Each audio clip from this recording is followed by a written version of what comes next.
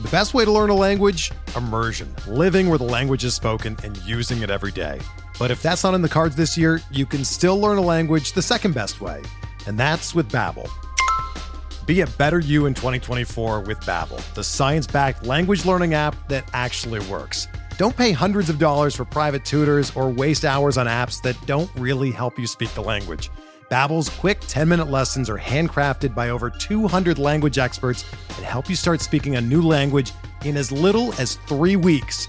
Babbel's designed by real people for real conversations, and their tips and tools are approachable, accessible, rooted in real-life situations, and delivered with conversation-based teaching, so you're ready to practice what you've learned in the real world. Here's a special limited-time deal for our listeners. Right now, get up to 60% off your Babbel subscription at babbel.com/Blue Wire. That's 60% off at babbel.com/Blue Wire, spelled BABBEL.com/Blue Wire. Rules and restrictions apply. Do you ever feel like you're always on? What do you do when you need a moment to chill? How do you like to hit the reset button to get ready for what's next? These days, everything is go, go, go. It's nothing but nonstop hustle all the time, with working from home and trying to stay in touch with friends and family, a million pressing social issues, and an expectation to always be on 24/7. Sometimes you just need a moment to turn off and hit reset. That's when you reach for Coors Light. It's made to chill. My moment to chill is watching baseball, especially when the White Sox are on. I like to have a Coors Light beside me. It's a great beer to have watching the games, as it's cool and refreshing as the Colorado Rockies. And even the mountains on my cans turn blue, telling me that it's time to hit reset. Sit back, relax, and hunker down for an evening of White Sox baseball. So when it's time for you to unwind, reach for the beer that's made to chill. Get Coors Light in the new look delivered straight to your door with Drizzly or Instacart. Must be 21 years or older to enjoy. Coors Brewing Company, Golden, Colorado. And as always, celebrate responsibly.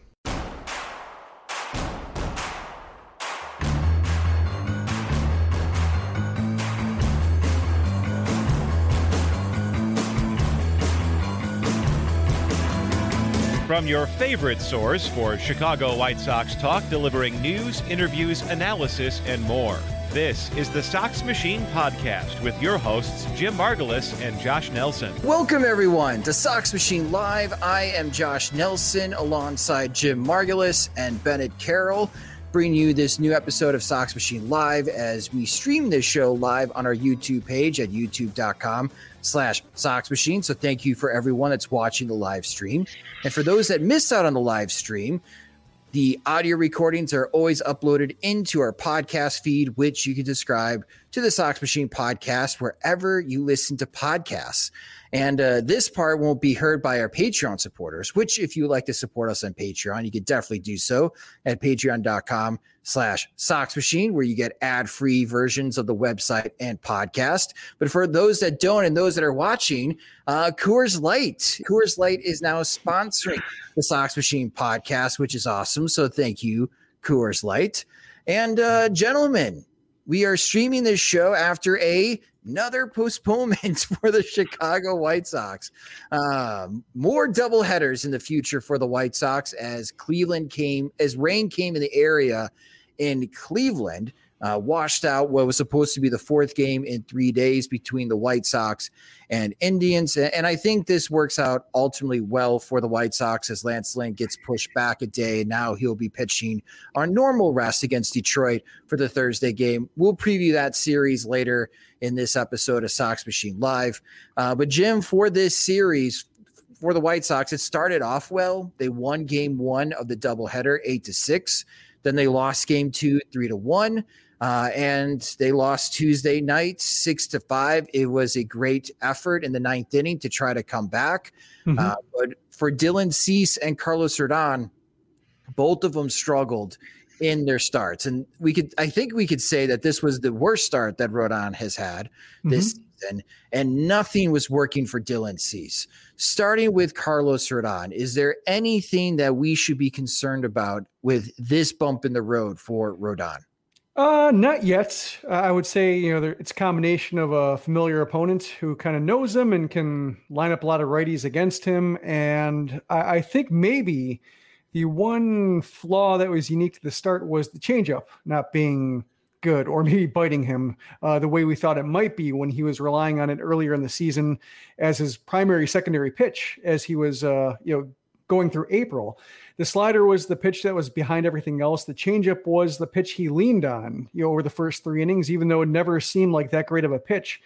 So perhaps scouting reports are updated a little bit and he can't get away with just any changeup in the zone anymore. He actually has to locate it now. It needs a bit more action and fade and the kind of stuff we talk about Lucas Giolito's changeup. He needs those qualities. That's the kind of thing that jumped out to me. The other pitches were, without that pitch, it was kind of like the Carlos Rodon of old, where just had to kind of grunt his way through 5 innings, deal with a lot of foul balls, a lot of weak contact, long at bats. And I guess it's kind of nice that the old Carlos Rodon is suddenly like the bad version of him rather than the standard one. Yeah, Carlos Rodon's final numbers in his start: 6 innings pitched, 9 hits allowed, 5 earned runs. He allowed 3 home runs to Cleveland. He only walked 1, struck out 8. The reason why he went 6 innings is that his pitch total was really low, only 85 pitches. And at one point, Bennett, I thought Tony La Russa was going to see if Carlos Rodon could just throw the complete game in a 7-inning doubleheader, despite not being effective. Only allowed 3 hits, struck out 23, didn't walk anyone. The White Sox don't score, and the White Sox lose those 2 games. Here, Carlos Rodon struggles, his worst start of the season, and now the White Sox offense comes to support him, putting up 8 runs for his support. Anything that you saw from Carlos Rodon, Bennett, that you're going to be paying attention to moving forward to his next start, which is on track to be against Toronto? So I think Jim said it well. It's a familiar opponent. Like, it's tough to expect a ton of great stuff from him a third time out. He's faced Kansas City twice as well, and they got to him a lot more the second time around. So I think it's just going to be more planning, coming up with more than just here's my best stuff, which he can do. And, he's smart enough to come up with something. So I think for Toronto, he honestly can probably throw his normal stuff and he should be fine. But as he starts to see teams a second time, especially, but even more so a third time, just try to come up with more strategies than just here's my pitch. So for Carlos Rodon, he was still able to get the no decision as the White Sox won that game in extra innings. Dylan Cease did not have the same benefit. And Jim, I think a lot went wrong for Dylan Cease in that start against Cleveland. I wouldn't necessarily say, well, this is the third time Cleveland has seen him. I think there's part of that, but it's not only did he not have a lot of mileage as far as on his fastball, wasn't getting the same type of swings and misses that he was getting in his previous start, but the breaking pitch, the slider and curveball were not with him in that start against Cleveland. Yeah, it'd be interesting to run like an alternate universe scenario where Zach Collins blocks that slider to Eddie Rosario in the dirt, and we see if that somehow creates like a different path where he ends up going 6 solid innings for the White Sox rather than hitting a wall in the 4th, just because that led to 9 extra pitches and led to a few more at bats and kind of sped up the order on him to where it just threw his whole day out of whack. Like, it seemed like, the stuff didn't have as much power on it. So maybe, Cleveland would have figured him out eventually, and maybe just it's difference between like a scoreless inning and, that's the only difference is the first, but then the second, third, fourth look largely the same. Looking at his numbers, like I noticed the fastball is like averaging 95. Like he doesn't get the 97, 98 like he was earlier in the year. Maybe that's kind of an in-season fatigue thing. Maybe it's, something he's doing with, as a result of mechanics, like in order to improve his command or changes he's made to make sure he's going in the right direction to play. It costs a little bit of sheer stuff, but it did seem like both the fastball velocity is down and the slider velocity was down, and maybe just the lack of power on his stuff is what defined that start, aside from just the sheer bad luck early that I think set the tone for if it went bad, it was going to go bad in a hurry. Yeah, I would be interested in visiting that timeline, Jim, But later in the game, though, when he was trying to snap off a high slider or that knuckle curveball, it was just a cement mixer. Like he was not getting any drop at all. And especially with 2 strikes, Cleveland hurt him with those hanging sliders. And it just wasn't the same type of snap we've seen the past 6 starts from Dylan Cease, where he's been outstanding for the White Sox. So far, Bennett, 11 starts for Dylan Cease. Overall, his season numbers are good. But his season started with the first 4 starts of the season for Dylan Cease. He can't get to the 5th inning. And then he has this clunker in Cleveland, and sandwiched in between is 6 outstanding starts. How do you feel about Dylan Cease so far after 11 starts in 2021? Like the same, honestly. Like he's got the stuff. He's got the ability. You know he can have that excellent start against anyone, anytime out. But as Jim said, if something goes wrong, he's going to fall out of whack. I think we talked a couple weeks ago about, he was able to work himself out of trouble once, and I was very excited to see that, but I haven't been able to see it consistently, where if he gets into trouble, he just loses it. And his, as you said, his breaking stuff wasn't there. So when his stuff's not there, if he can't pitch well, I mean, I understand that. If my stuff's not there, I can't, I don't know, produce radio. I don't have a good comparison, but even still, I feel the same way in terms of he has to walk like this very like thin line to have that great start. And it's awesome when he can, but I just don't have a lot of reliability in him right now as the guy who can do that every time out. It's kind of like the Dylan Cease before, like when Codify, started becoming more and more of the conversation with Liam Hendriks and stuff. Some people said like, well, Cease should start using it. And like with Cease, the way he threw before, if he's using Codify, how would you know? Like his command was so bad that like, is the heat map telling him to throw it in the left-handed batter's box? Cause everything's going that way. But that's just when he's out of whack, it's just, that's where planning doesn't really help, and his ability to execute doesn't allow him to like pitch backwards or anything like that. He just kind of needs to survive until he finds his keys again. And sometimes he just sits on them. Jim, before the game, I hosted a Twitter space and I posed this question to Janice Scurio and Jordan Lazowski. And for me, I thought it was a good litmus test to see on how Cease could hold up, because there is some pressure for starting pitchers knowing who you are going against and going against Shane Bieber. And right now the White Sox are on track to make the postseason. Mm-hmm. And in my head, I think that in a divisional round, Dylan Cease could get a start. He can get that Game 4 start, or he gets a Game 4 start in the championship series. And that's kind of how I was watching Dylan Cease, is that, okay, you're going up against Shane Bieber. This is a Cleveland team that's still winning quite a few games. They're in second place trying to catch ground. How do you do with a little bit of pressure? Because I know Dylan Cease can have an outstanding night against Detroit. No problem with Detroit. But how does Dylan Cease? I don't think Detroit's making the postseason. But how does Dylan Cease do when he's got another premium starting pitcher opposing him?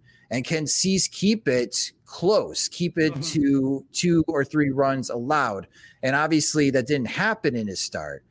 But for me, it's not that I don't lose any confidence in Dylan Cease as far as being able to make that postseason start down the road. We still got 2/3 of the way of the season to go through, and he'll get more opportunities. But it does make me worry a little bit on some of the things that Bennett says, because if Cease gets into a jam or something doesn't go right, it does seem like he unravels more quickly than the other White Sox starting pitchers. Yeah, I guess when he faces Garrett Cole and then Shane Bieber with a start against Baltimore in between, you can kind of see, like, just by the results, like, oh yeah, that's, one's where he can coast and one's where he's trying to bear down on every pitch and maybe overthinking it, or reaching back too hard and losing his release point and just getting the snap on the breaking balls and such. But I guess, the way I look at it is that, maybe, you can't count on the rotation holding as is, but depending on how matchups go, how the other team's rotation is stacking up, like it seems like if we're talking about Cease having a postseason start at all, he's in better shape than he was last year, because last year he, Dane Dunning beat him out, and Dane Dunning was barely qualified, and Rick Renteria, basically showed as much when he bailed on him in the first inning. So if he's in line for like a Game 4 start and you don't feel great about it, I assume that he's facing somebody similar. Like he's not facing the other team's Shane Bieber, unless it's like Shane Bieber on 3 days rest or something like that, some kind of compromised rotation, a guy in his throw day. But, if he's just, even if he's just bum slaying right now and just kind of getting by on weaker opponents, like that's still, when you look at what other teams are throwing out there and the injuries they're absorbing, their White Sox are still in good shape. Cease is still in good shape. Like they just need him to get to October, and then they'll figure it out from there. And that's why I think, having Lance Lynn, he didn't throw on short rest today, but having somebody like Lance Lynn throwing on short rest, or having Michael Kopech being in a flex role allows, I think the White Sox to not be dependent on a guy like Cease if they don't feel great about him going, 6 innings. If they just want 3 out of him, they have other ways they can go. All right, well, let's move over to our next topic. And this has gotten a lot of conversation, especially after this Cleveland series, because Yermin Mercedes is definitely regressing. And we have talked about this often in the last few weeks about Yermin Mercedes cooling off.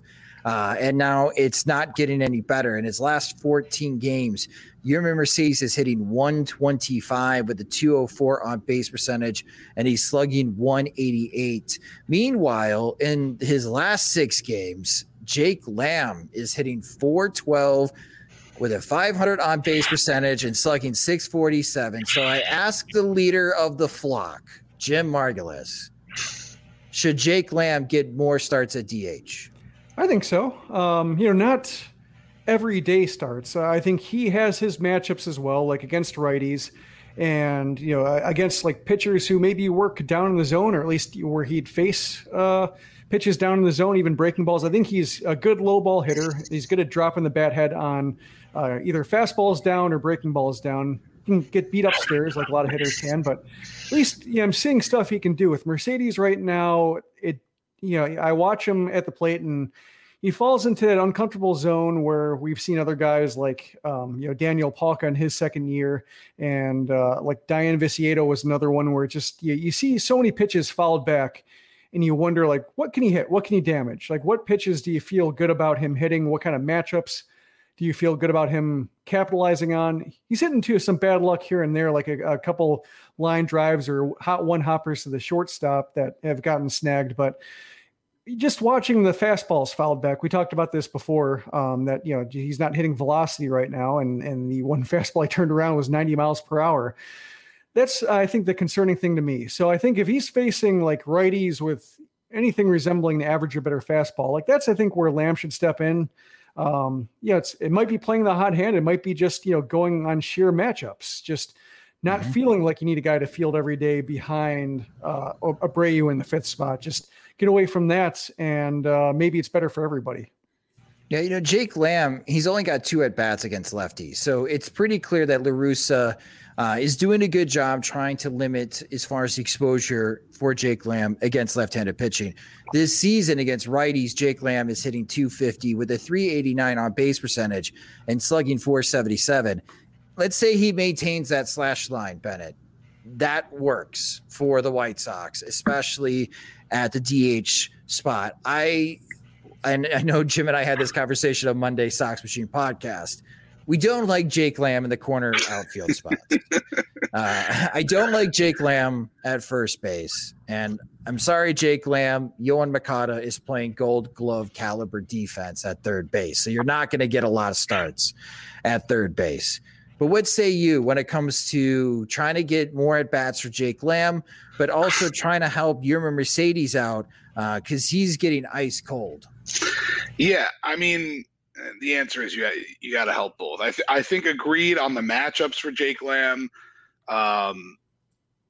He's been he feels very Adam Engel 2020-esque, where you look at these stats and they're incredible, but you look back and he's been getting very perfectly placed into the matchups that are good, and he's good in those situations. But I don't know if I can trust him in a really a much more expanded role. So I think more at-bats is definitely something that's going to happen right now. As Jim said, not every day in his matchups, and Yermin's going to get some play as well. Maybe he'll get some play in the field. I know he really didn't play well at first base. Maybe he can get me some catcher eligibility in fantasy, because that would still be really helpful. But I think Yermin, you're not giving up on Yermin. Yermin's still going to get a good amount of plate time right now. But yeah, Jake Lamb, especially at DH, should be getting some more plate appearances. Yeah, hey, don't look now. I've won 3 games in a row in fantasy, Bennett. I am gaining ground on you in our division, in the Josh Fields division. That JB Shuck division in our fantasy league is insane right now. But anyways, for Yermin Mercedes, Jim, he's hitting .413 with a .460 on base percentage and slugging .652 against lefties. So he's clearly a lefty masher, which obviously we've talked ad nauseum regards as far as the White Sox lineup, and doing incredibly well against left-handed pitching this year. Is that the solution for Tony La Russa? Is, all right, for example, Casey Mize is going to be the probable pitcher for Detroit on Thursday. Maybe Jake Lamb gets that start at DH. But when Tarek Skubal pitches for Detroit on Saturday, that's for sure a Yermin Mercedes start. And then in between, try to pick out those matchups where I guess La Russa would be guessing who's going to fare better between Mercedes and Lamb. I think it's a good kind of 2 pitchers to use for what we're talking about, because Mize, he's got the sinker slider, and maybe the sinker he can hit, but Lamb, talk about him being a good low ball hitter. Like, you may as well just try to have him tee up on those pitches, thigh high and lower. Then I think with Mercedes, the 2 problems with him, when we're talking about like his matchups, is 1, velocity, and then 2, just the sliders and the way they can kind of stretch him off the plate and get him, reaching across with that no stride swing and just fighting until he just finds one impossible to hit.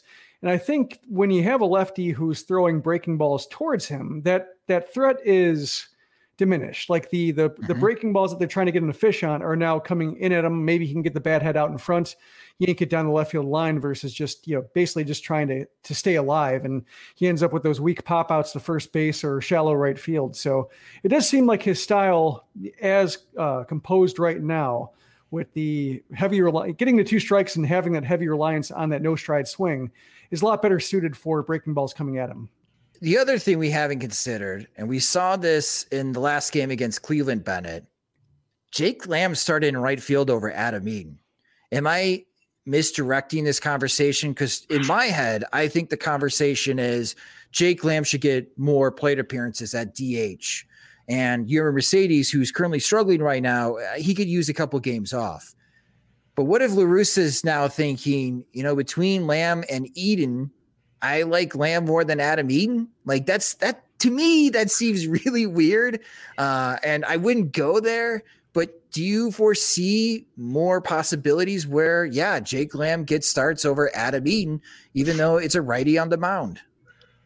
With Adam Engel coming back, is it weird that Adam Eaton is the one who deserves playing time the least of Adam Eaton, Billy Hamilton, and Jake Lamb? Because that's where we're at right now.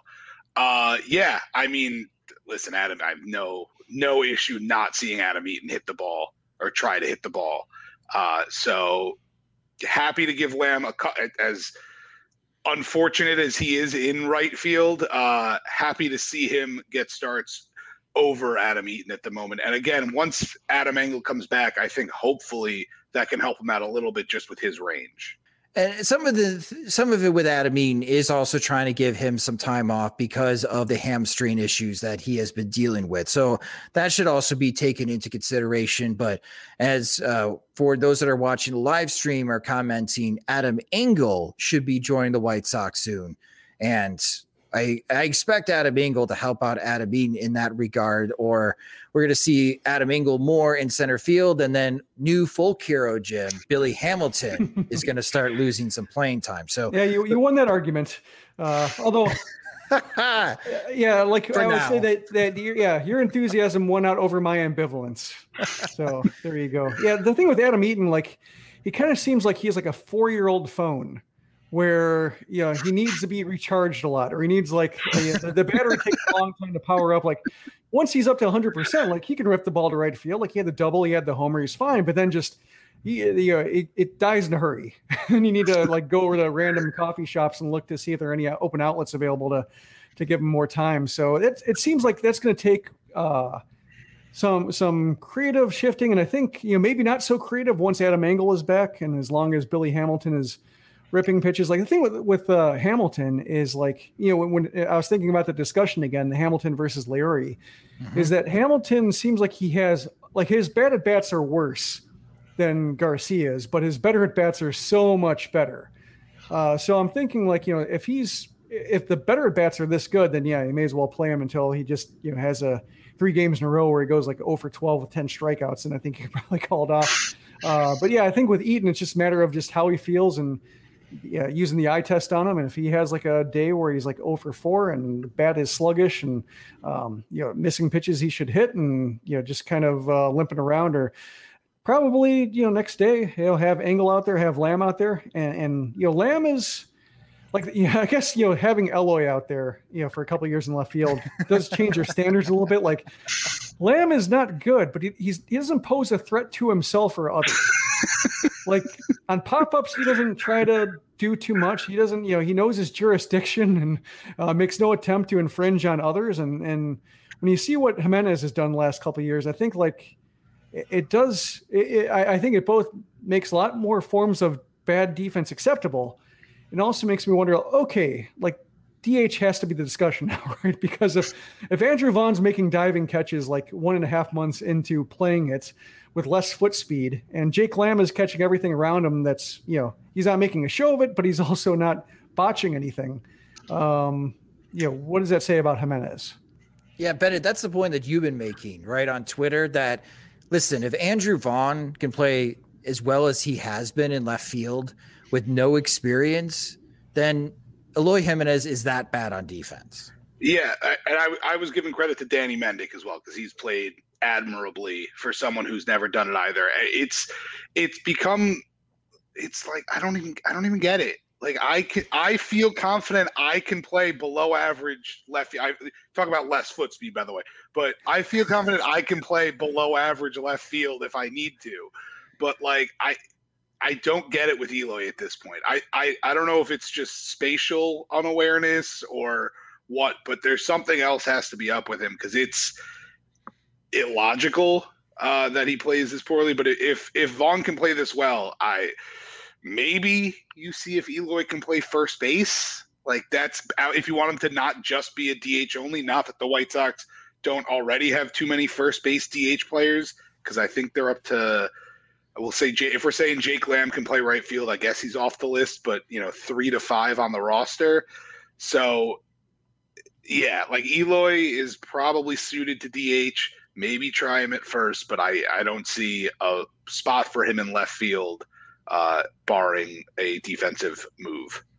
All right, well, let's go to our next topic. And this is something that I was thinking of while watching last night's game and just trying to take into consideration as far as Zach Collins' side. Offensively this year against right-handed pitching, Zach Collins is hitting .232 with a .348 on base percentage, and he's slugging .375. That's not an impressive slash line. That really doesn't meet up with what we were expecting from Zach Collins was when he was taken to the first round. Against lefties, Zach Collins should not be in games when there's a left-handed starting pitcher on the mound. He's hitting 100. It's just 20 at-bats, but he has struck out 12 times in those 20 at-bats. So offensively, it's been a little lackluster from Zach Collins. But from the reporting and watching, and as far as the pitcher matchups as well, it seems like the White Sox are impressed or more impressed with Zach Collins' ability defensively.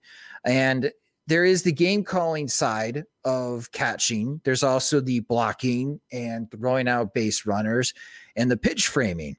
And something that came to my head, Jim, while watching Zach Collins, and In that last game, I was watching the Fox Sports 1 broadcast because AJ Pierzynski was on the call, and I just wanted to get AJ's thoughts on how the White Sox were doing. He was defending Zach Collins often in that game for the mistakes that Collins was making. You mentioned as far as the wild pitch in the first inning that kept the inning alive, and eventually Cleveland scored 2 runs as they didn't get out of that inning. Pierzynski quickly came to his aid. And then I was reminded that Pierzynski was not a good defensive catcher. Mm-hmm. Pierzynski was a good offensive catcher. Mm-hmm. And I wish that Zach Collins was more like AJ Pierzynski with the bat. Then I went to Baseball Savant and I pulled up Zach Collins's numbers so far. And they have runs, extra strikes, and they have strike rate, and they keep track of all the pitches that a catcher fields. And right now, Zach Collins ranks 54th out of 58 catchers in Major League Baseball in runs, extra strikes. And when you compare him to Yasmani Grandal signed with the White Sox as one of the best pitch framers in all of Major League Baseball. That skill has declined for Grandal in the last 3 years.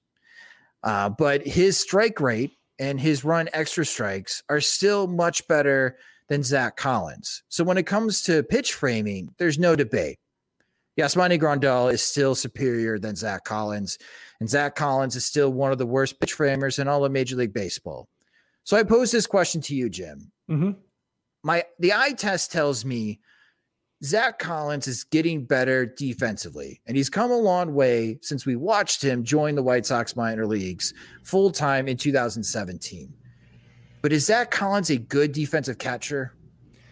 No, I would say but he doesn't have to be. I think there are 2 ways of looking at it. I think with Collins, there's the idea that framing has grown in leaps and bounds, and the gap between the best framers and the worst framers is smaller than it's ever been because everybody's aware of the value. You don't have the Ryan Domits of the world dragging down the values for everybody and making average a lot easier to come by because the gap between Ryan Domit and Jose Molina used to be just a chasm between the best and worst. So a lot of catchers could comfortably slide in and be okay. Now I think the scrutiny is there to where Collins, is the worst or among the worst in framing, and that feels like a disaster. But when you have every catcher working on his framing and every catcher needing to be some form of acceptable, and every team having data on what's acceptable, not just the publicly available stuff like with Baseball Prospectus and Baseball Savant, but also probably their own stuff, their own TrackMan data, that they at least know maybe he's a liability for this pitcher or this zone, but he's not going to be boxing pitches out of the zone the way other guys were.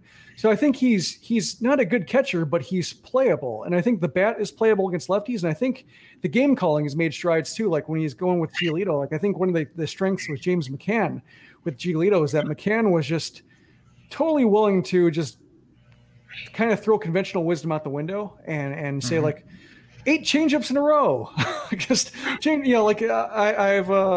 I'm physically unable to put down one finger by itself. It's going to be 2 or 3, just the entire inning long because I'm bored. I think Giolito works with that. I think he's when the changeup is coming out of his hand the way it does, and the way the changeup I guess doesn't come out of anybody else's hands like his, then it seems like, having a catcher who's more pliable and more willing to go along with that kind of crazy play calling or pitch calling is maybe something that, works for certain pitchers. So it makes sense that he's, playable enough, even if he's not, getting strikes for his pitchers the way Grandal does. And I think probably with Grandal, you look at the framing numbers, you look at the his offensive numbers, and you look at the catcher interferences, and you still think he's probably still making some kind of compromises with his knee to where extra starts for Zach Collins or whoever would be backing him up are going to happen. Good points, Jim. Bennett, how about you? When it comes to Zach Collins, as far as looking at his offensive numbers and what he's doing collectively defensively, again, he didn't play much for the White Sox in 2020. He spent a lot of time in Schaumburg. He barely played in 2019. Are you happy with the progression of Zach Collins so far with the White Sox? Jim stole my whole argument. I was going to compare him to James McCann. Listen, this is the Pro-Am. I went to the Baseball Savant leaderboard and went, Zach Collins is 54th. James McCann is 50th in framing statistics. He's the same kind of catcher defensively, where his glove isn't always going to drag the ball in. He's not going to catch everything, but he knows his pitcher, and he can call a game well with his pitcher. He's not on Codify, but you can tell he has plans with whoever he's going in with. There's some guy, maybe, I don't know about him with Dylan Cease always, but, you can tell he knows his pitchers and he can call a good game with those pitchers. His glove maybe not the best, but he's got that element of it, which, as Jim said, I think is acceptable. It is perfectly okay, and as long as he can be a solid hitter, he'll continue to get this role. Yeah, I do think Jason Benetti is maybe overselling a little bit, talking about like how much Collins' framing has improved when you can like look it up and see him at the bottom of a leaderboard and say like, yeah, settle down a little bit. Like he's got himself in a playable shape. I think I would emphasize his game calling. Like if I were trying to, spin his progression positively, game calling, I think, is the way you go about it, just because it is hard to prove, pitcher comfort, sequencing.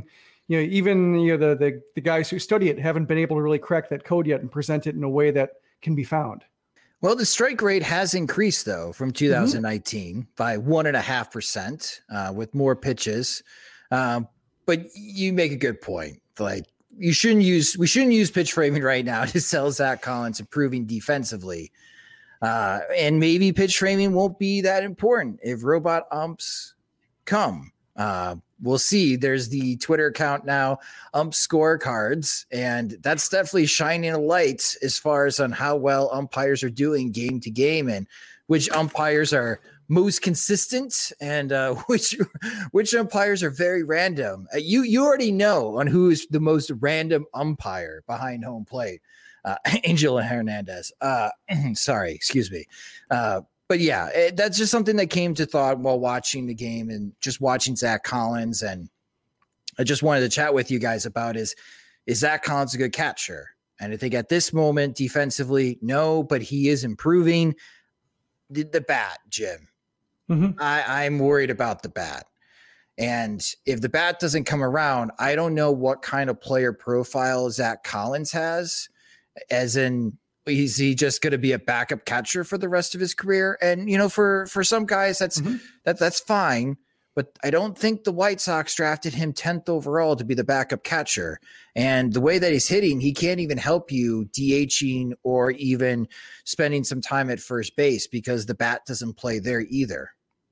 Well, I think the line against righties isn't bad. Like that's, maybe back half of the order useful. And it kind of reminds me of like, he's like Tyler Flowers, the same kind of career progression, except he didn't become a framing god. Like Tyler Flowers, especially like his Atlanta days, like he was a fine hitter. Like not like, I guess like a okay hitter, not fine as in like, craftsman with the bat, but more just like, he's fine.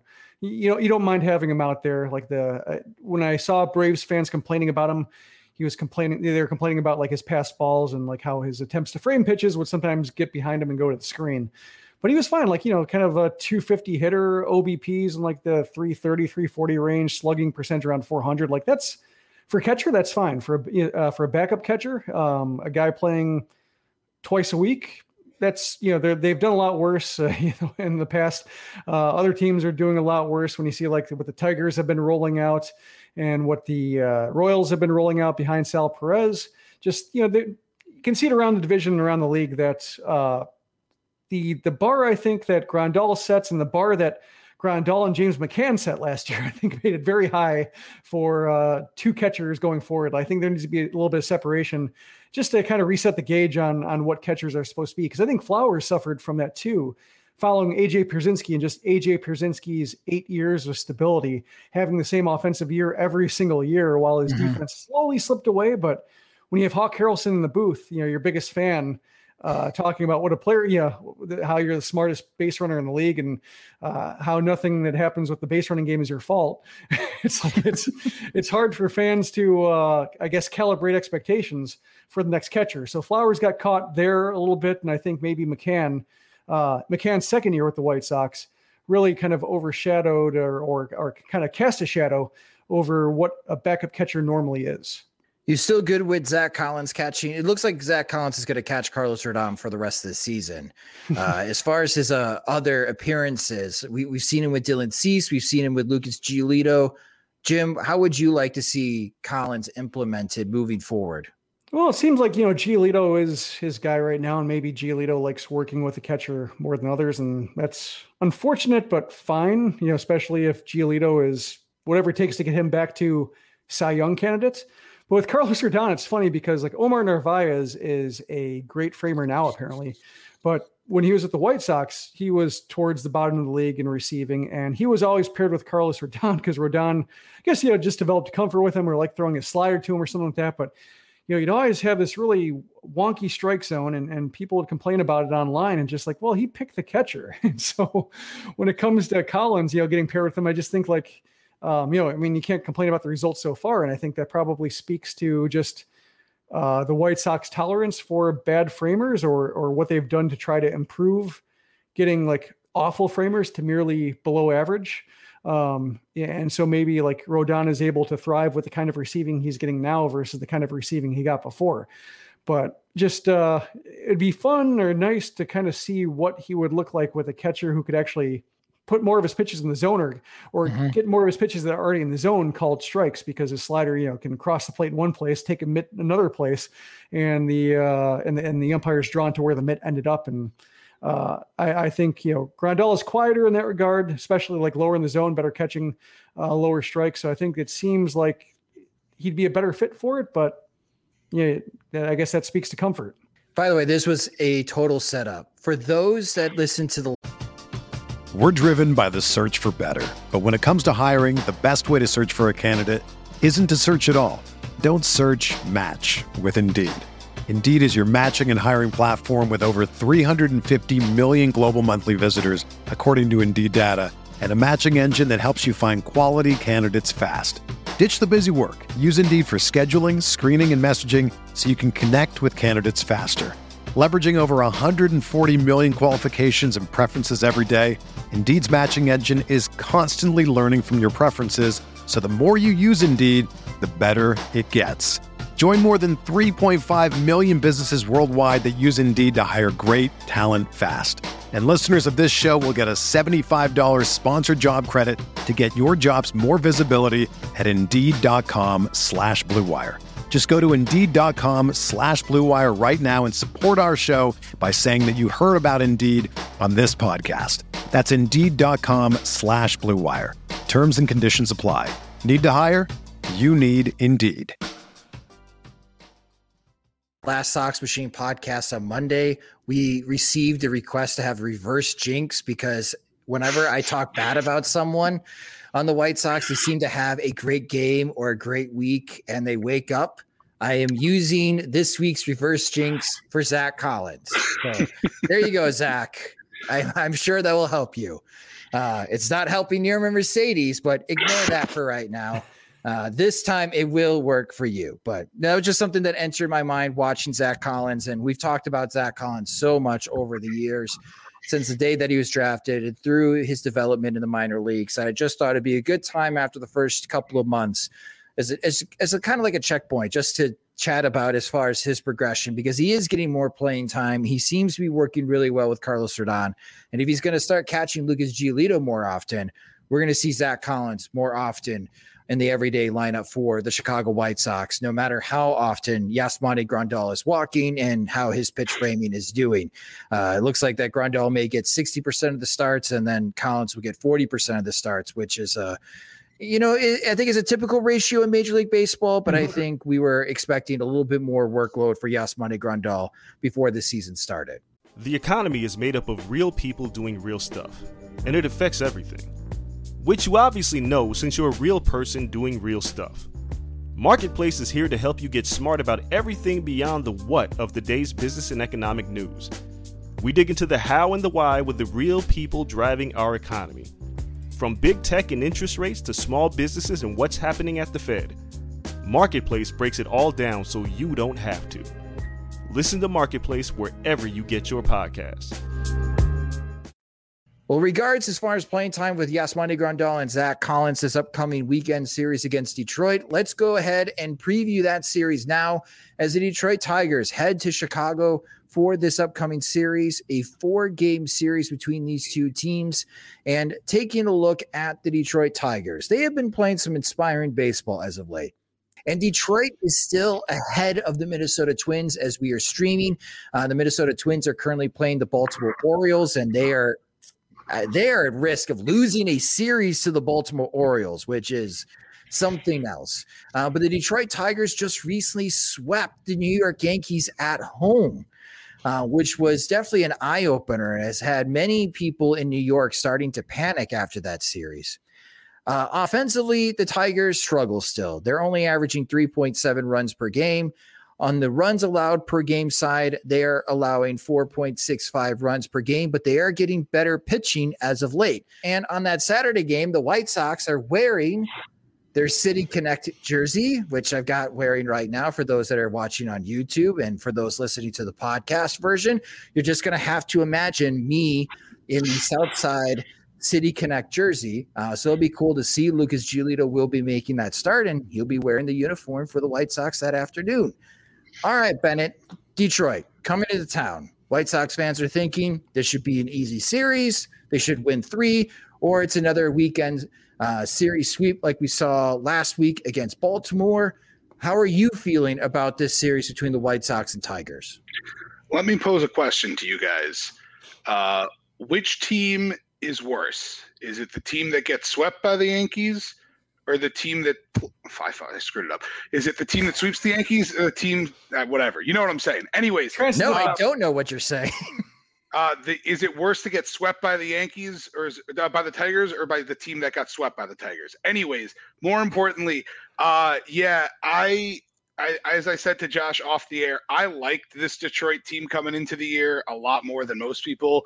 They were my very, very dark horse pick to win the AL Central, or if everything hit just right, and nothing has hit, but the pitching has been okay, I guess. But they've been improving, which I guess they were like 8-20 at some point. So they have to improve, and they've been streaking up the tankathon boards, as you said, Josh, or down the boards, as you said.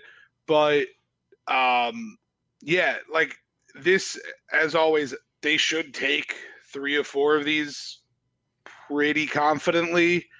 As I've said before, I don't predict sweeps. That's just statistically those you can't guess those.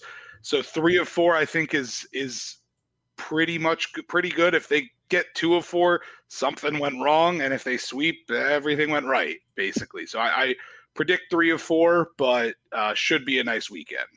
How about you, Jim? How are you feeling about this series between Detroit and the White Sox?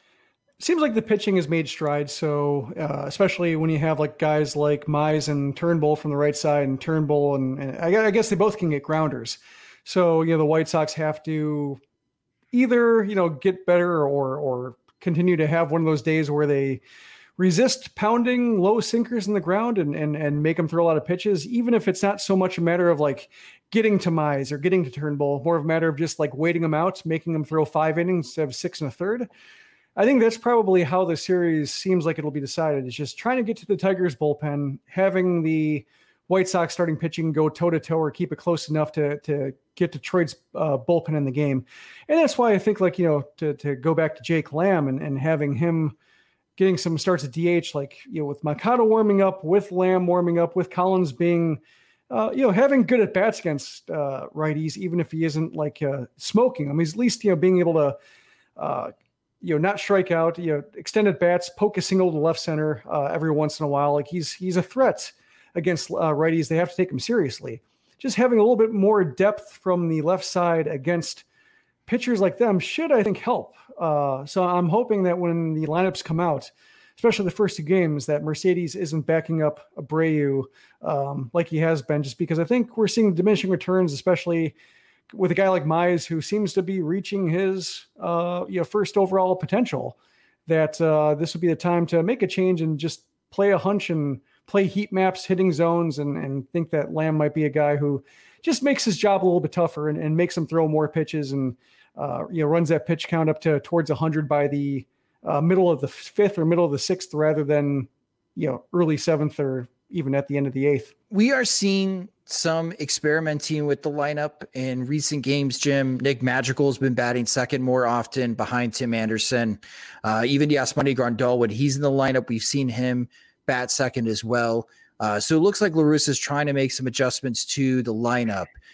Who would you like to see more often batting behind Jose Abreu in this lineup? I think it would be Lamb against righties. That's a good matchup. And then, when you have a lefty who, isn't going to be like throwing high fastballs past Mercedes, I think Mercedes is fine against lefties. It's just been a lot of tough righties that have exacerbated Mercedes' flaws. So he's not somebody you give up on, just more of a matter of you have to be more sensitive to his shortcomings, and that other guys may be stronger than him. Like some of the charm is worn off after the first month. And now it's about just putting him in position to succeed and not like assuming that he will. All right, Bennett, I know that you won't predict a sweep, coward. But what are you going to be paying attention to most in these four games against the Tigers from a White Sox perspective? So the answer is the starting pitching, and everything's been doing well. The rotation's ERA has been excellent, but Lucas Giolito, can he continue to bounce back? Because he, outside of that one Boston start, has looked maybe not Cy Young, but very, very good. Lance Lynn, all right, he'll be on normal rest. I'm not really worried about Lance Lynn. Carlos Rodon, can he bounce back? So it's the starting pitching, and if they can get back, because everyone's going to even out a little bit more, but it's if they can kind of normalize themselves here. If Carlos Rodon can right the ship, if Lucas Giolito can kind of continue climbing that mountain back to his point, to his top. For me, I want to see a little bit more power. Of course, we saw a lot of that power, more home runs against Baltimore. I'm hoping the White Sox can find a way against these type of sinker ballers that they're going to face, especially against Casey Mize. If they could generate some power, if they could punish the pitchers trying to go up in the zone. But my second thing I'm watching is Yoan Moncada. Jim, I feel it in my bones. Like, he's had a good start, but when I'm looking at his slash line and you're looking at the results, outside of the batted ball data is very promising, but the results are just not quite there. So it's like a disconnect in my brain. Mm-hmm. How can someone hit the ball so hard and so well, but have such few extra base hits? I feel like in the month of June, I feel it in my bones, Jim. We're going to see more extra base hits from Yoan Moncada this month. I think he's poised to have a big month for the White Sox. And I think he'll start in this series against Detroit, where he had an excellent game against Shane Bieber last time out. Yeah, Rick Hahn had something in his media conference talking about how guys have been playing through pain, and James Fegan said that he was alluding to Yoan Moncada playing through some things. When you look at him wincing every once in a while on the field, like, he does look like he's playing through some things. But if he's playing this well and offering this much in the field, getting on base the way he is, when he's, 80% or whatever percent you want to, not 100%, like, it does raise the floor on him quite a bit, to where, I'm thinking guys like in the past, like Avi Garcia, where when he was like 100%, when he was feeling it, he was a good outfielder, like borderline all-star. But like when his knee would flare up or he'd have some kind of leg issue, the production would tail off. He would hit grounders the left side, wouldn't be able to beat him out. And then he would basically just kind of quickly regress into just a replacement level player. And with Moncada, we've seen him go hot and cold before. And, last year, I think COVID, you can't really liken that to anything he's encountered before health-wise, but just seeing him, if he's not 100%, but he's still getting on base, like with the 430 clip, like, that is somebody the White Sox have not seen since, like, Tony Phillips or something like that, like some kind of like just an on-base monster like that. Like, a guy who where 400 is like suddenly his floor. Like, that's nuts. And yeah, it may be like Jim Thome or something, that slugger, but I'm talking about like a guy who is not going to be like a 40 homer guy. Phillips, I think, is the last guy I can think of who would maybe hit like, double digit homers, but would still get on base at a ridiculous rate. Yeah, Tony Phillips was part of that 1996 White Sox team that led the league in walks. Yeah. So that helps. And we know this White Sox team likes to walk, and we see it in the comment section, YouTube as well. The White Sox, if given an opportunity again, where Detroit has 5 errors in a single game, they need to win that game. Let's not have a repeat of the last time. If that does come to the surface again, if Detroit has another bad defensive game.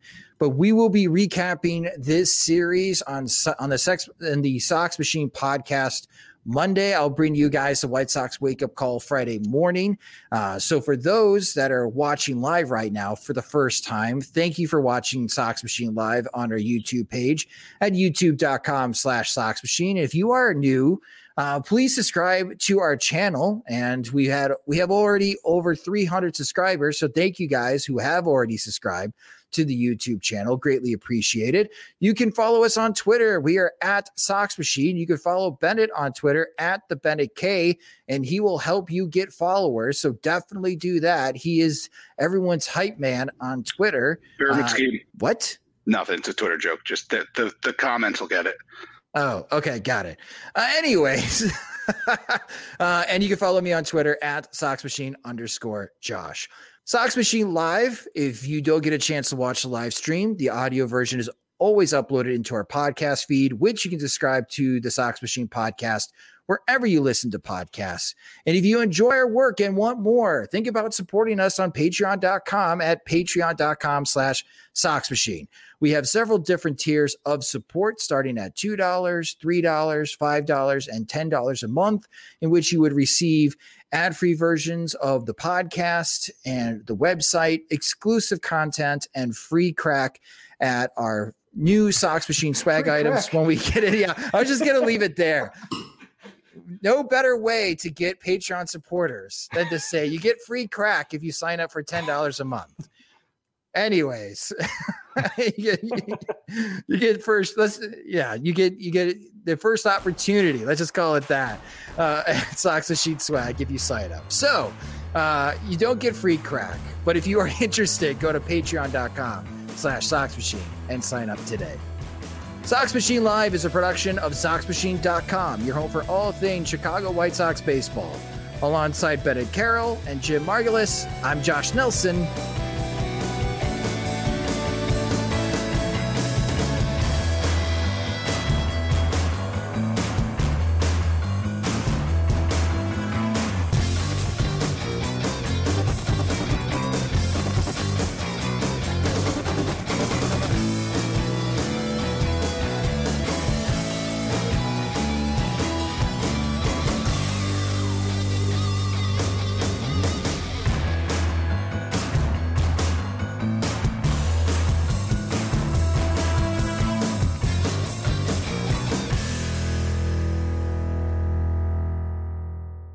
Sugar Ray Leonard, Roberto Duran, Marvelous Marvin Hagler, and Thomas Hearns.